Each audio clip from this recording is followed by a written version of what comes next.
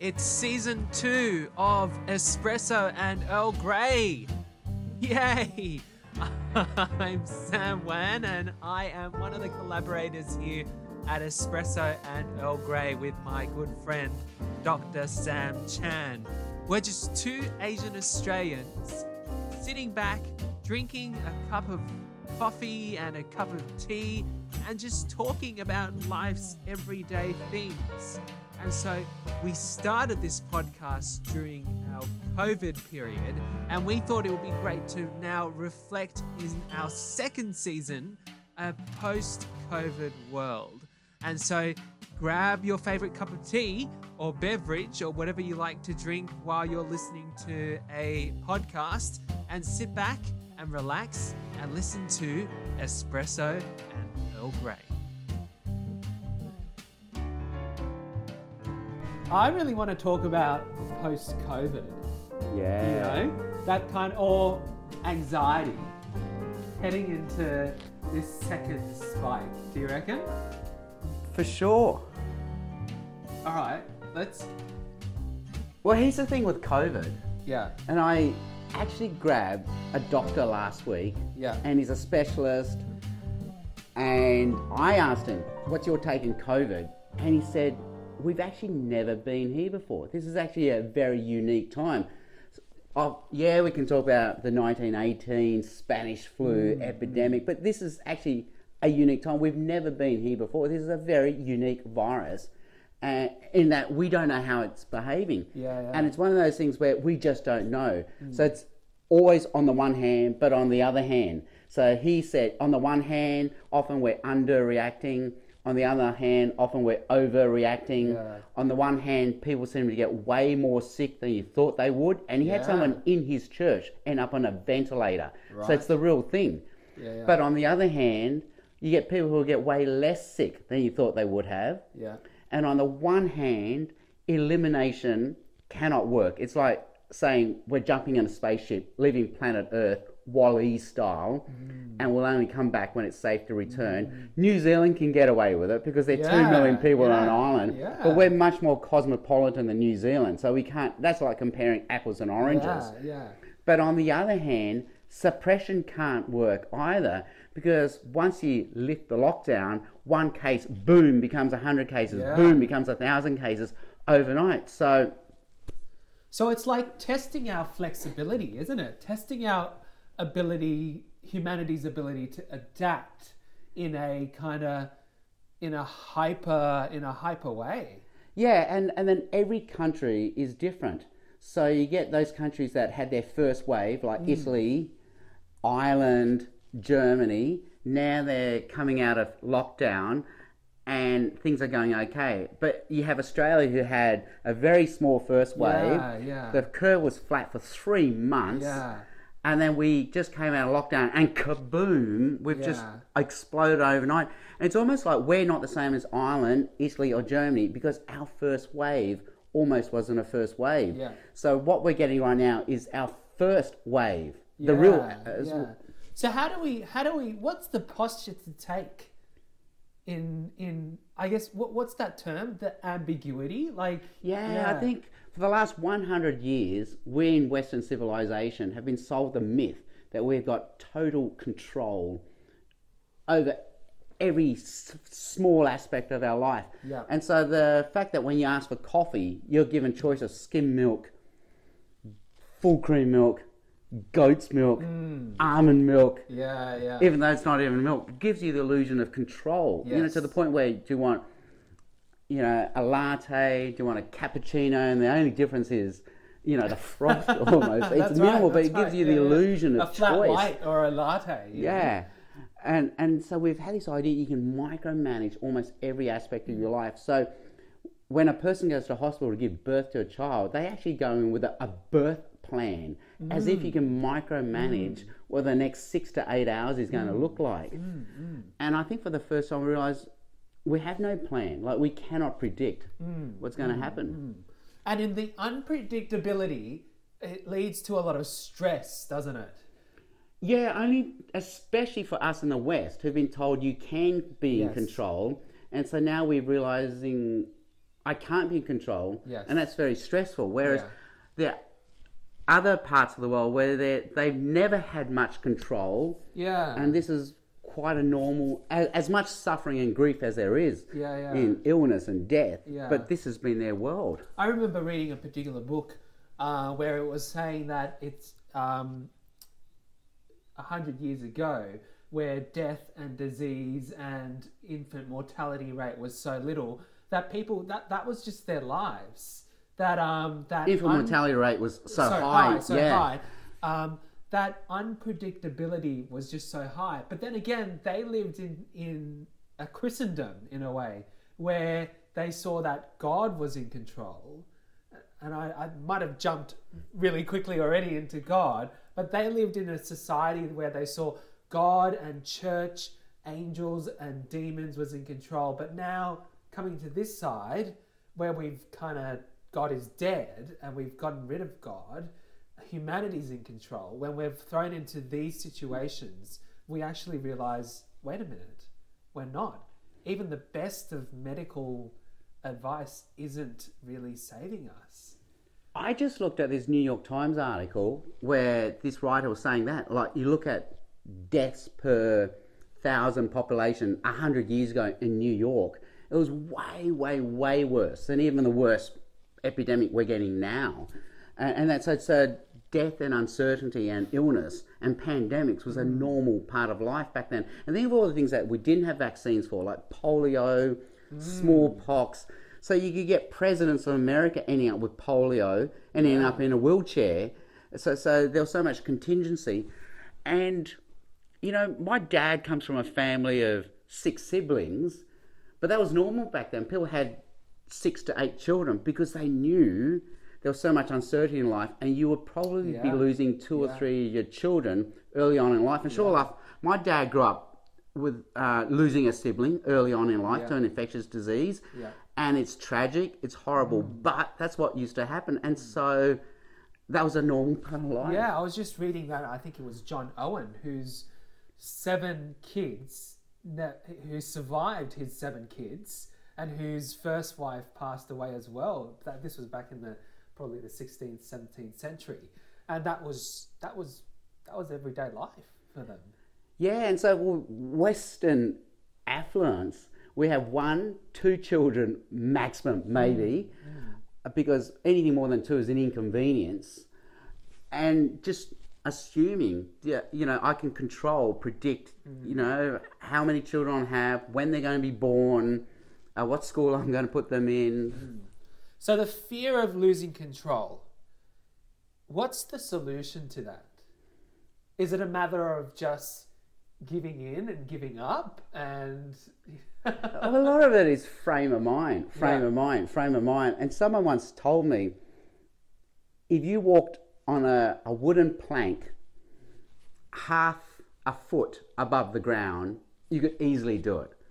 But if you walk on that same wooden plank 6 stories up off the ground, suddenly you can't do it. It's the same physical act. Yes. But you can't do it because of your frame of mind. Yeah. And I think it's the same right now. Like, how do we view our reality? What's our frame of mind? Was I told I have to be in absolute control with choice and certainty over everything? Or can I live with uncertainty? Like, what's my frame of mind? What's my posture to this? So it's a posture of living with uncertainty and going, well, life, there's a lot of things that I can't control, and that's okay. I've got to be able to let go and allow things to happen to me rather than controlling it.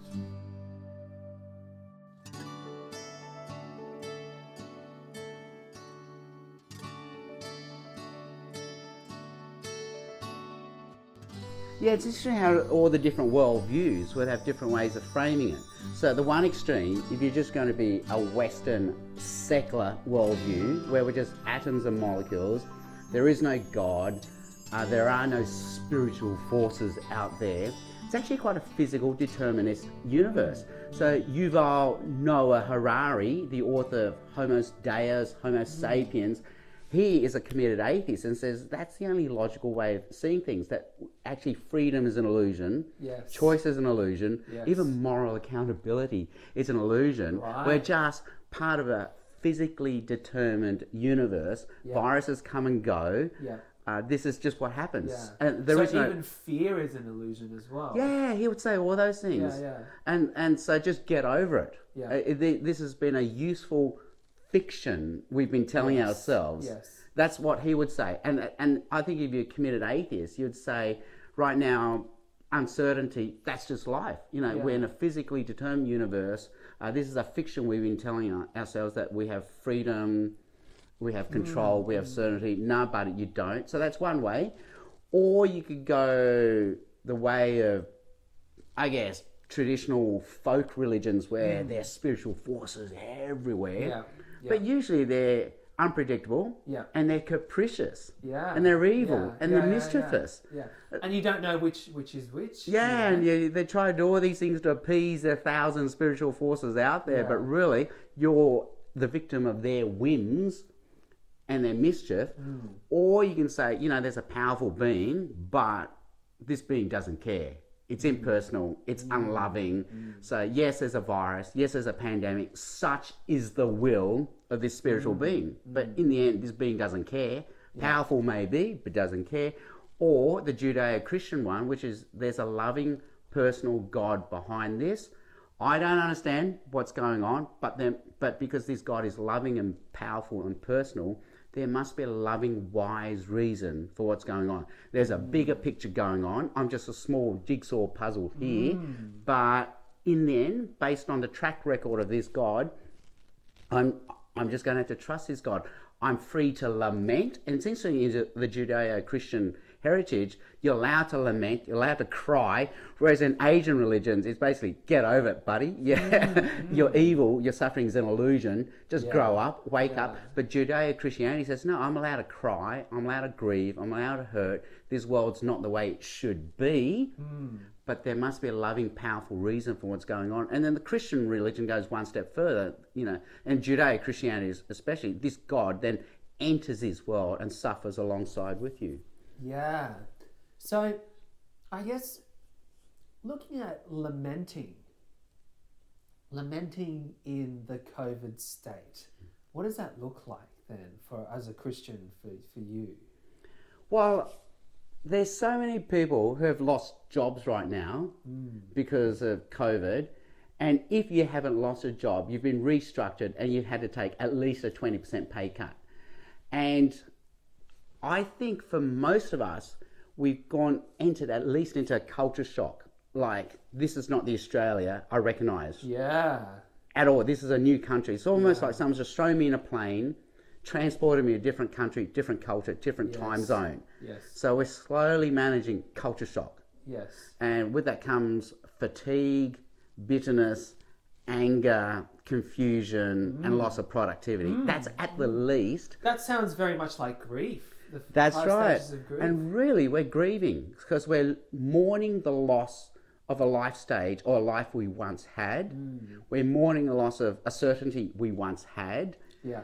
And we're mourning the loss of what could have been. Yeah. I think we had so many things planned for this year and even next year. Yeah. Suddenly we're realizing they're not going to happen. So Yeah. it's the loss of what could have been. Yeah. Yeah. So personally, could have been for you, Sam. Oh my gosh. What are you personally grieving? I'm grieving, mourning the loss of family rituals. They were very meaningful in my family, like little rituals like going to the Easter show together and just seeing Yes. fireworks Yes. once a year as a family. Yes. Our school holiday ritual where I would have taken the family to a beach and we would have just spent every day surfing gentle waves. Yeah. Yeah. We would have had a ski camp this year where I would have been the speaker at a crew camp. Yeah. And along that would have been a whole ritual of us driving down to Victoria, spending the night in Holbrook, and then spending a week at Mount Hotham, Yeah. coming back, spending the night at Gundagai. So there was a whole ritual. Yeah. Also, we were meant to go with compassion to see the underprivileged children in Peru. Wow. And we were going to see Machu Picchu on the way back. So it's a big, and I had a lot of speaking engagements in the United States. Yeah. So that the mourning the loss of what could have been. Yeah. But then seeing, okay, that's a glass half empty, but what's a glass half full? And the glass half full has been a chance to declutter my life, Yes. declutter my diary, Yes. ironically spend more meaningful time with my family, so you get the same end result, family time, without all the clutter of travel. Yeah. And I think, so they say with grief, the wrong advice to give people grieving is saying, move on, Yes. because you never move on. How do you move on? What you're meant to do is adjust to a new reality. Yes. So can I adjust to a new reality Yes. where I don't have certainty and I don't have the level of control I thought I did? Yeah, and I think I was just grieving over, again, I had a lot of speaking opportunities over this year, and a lot of papers that I was going to write, and all this, I was going to go to America, and this time, had COVID not been happening, I would be sitting on a plane going to America, going to a conference, and now I'm going to visit my friend in New York, and now I'm just sitting here in Croydon Park with Sam Chan. But then again, on the other flip side, I've been able to do this podcast with you, right? Which is fascinating. Being able to explore all these things, being able to just slow down in life, which has been so good, I think, on the other side. It's like trying to, perhaps adapting to change and adapting to grief is seeing things from an optimistic perspective as well, isn't it? That's right. So reframing, again saying, hey, maybe this is not the bad thing I thought it was. Maybe the certainty and control we've had has always been very much an illusion, and this has been a wake up, recalibrate, reset moment for a lot of us. A big thing for me was, I don't know if I mentioned in an early podcast, but I was living on less than 40% of my normal income during lockdown because I lost my medical work, because they stopped all elective operations, and then I had to take a pay cut with City Bible Forum. But somehow I still had enough money to pay the bills every week. And it's because we decluttered. Suddenly I'm not spending or doing things I didn't have to do. So it's been a wake-up call. Yeah, it has. And it's made us perhaps even just value life all the more, value the people, and create new rituals in our lives as well. I remember you were just saying before how rituals really stabilize life, doesn't it? It marks stability, it marks what my year looks like. But have you been able to reconstruct new rituals in your life? Well, we had little micro daily rituals which became very healthy and very regular during the COVID isolation, and is still continuing now, where my boys and I would wake up, they would see me reading my Bible and praying and meditating each morning, and they would do the same. They've kept it up every single day for this year, and then they would see me exercise in the morning. So I have this thing I have to do every day, and I call it CBE, Coffee Bible Exercise. I wake up, first thing I do is have a coffee, then I read my Bible, and then I do 20 minutes of exercise. And my boys all do the same. And now that we're coming out of isolation and they're going to school, they still do the same. Every morning they wake up, they'll read their Bibles, do a little bit of exercise, and off they go to school. So your yearly or monthly rituals have turned into daily ones. Yeah. Another one was that you know, especially during COVID isolation, it was impossible to know what day of the week it was. I remember reading a New York Times headline, that joke, where every day felt like a Wednesday. And you didn't know. But for those of us who had a faith, the online church ritual was quite interesting, wasn't it? Because technically with online church, you could watch it any time, any day of the week. But somehow we still maintain the ritual. We're going to get up, and at 9 o'clock, we're going to log in, and we're going to worship together as a community.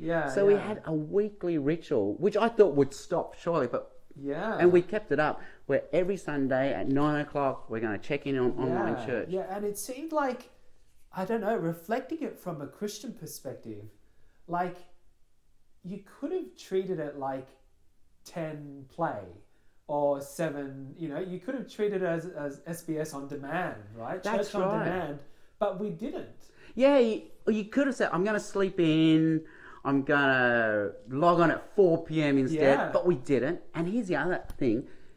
This was a chance to go to other churches where where the singing might have been better, where the preaching might have been better, but none of us did. There's something about checking in with the same people and seeing the same ministers and the same... So we somehow needed this maintenance, this ritual. Yeah. Why is that?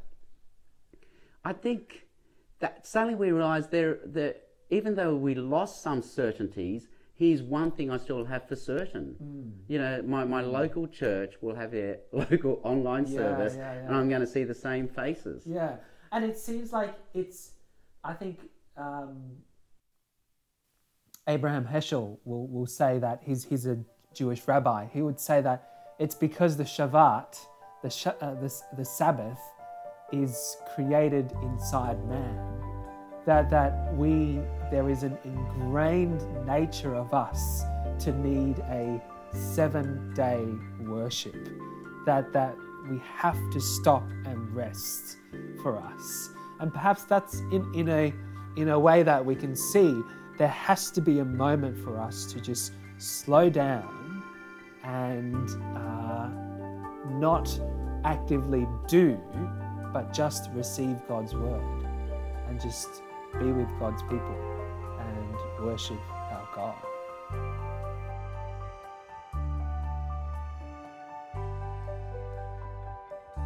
That's it for another week of Espresso and Earl Grey. You can find us and our last season on everywhere that you can find podcasts.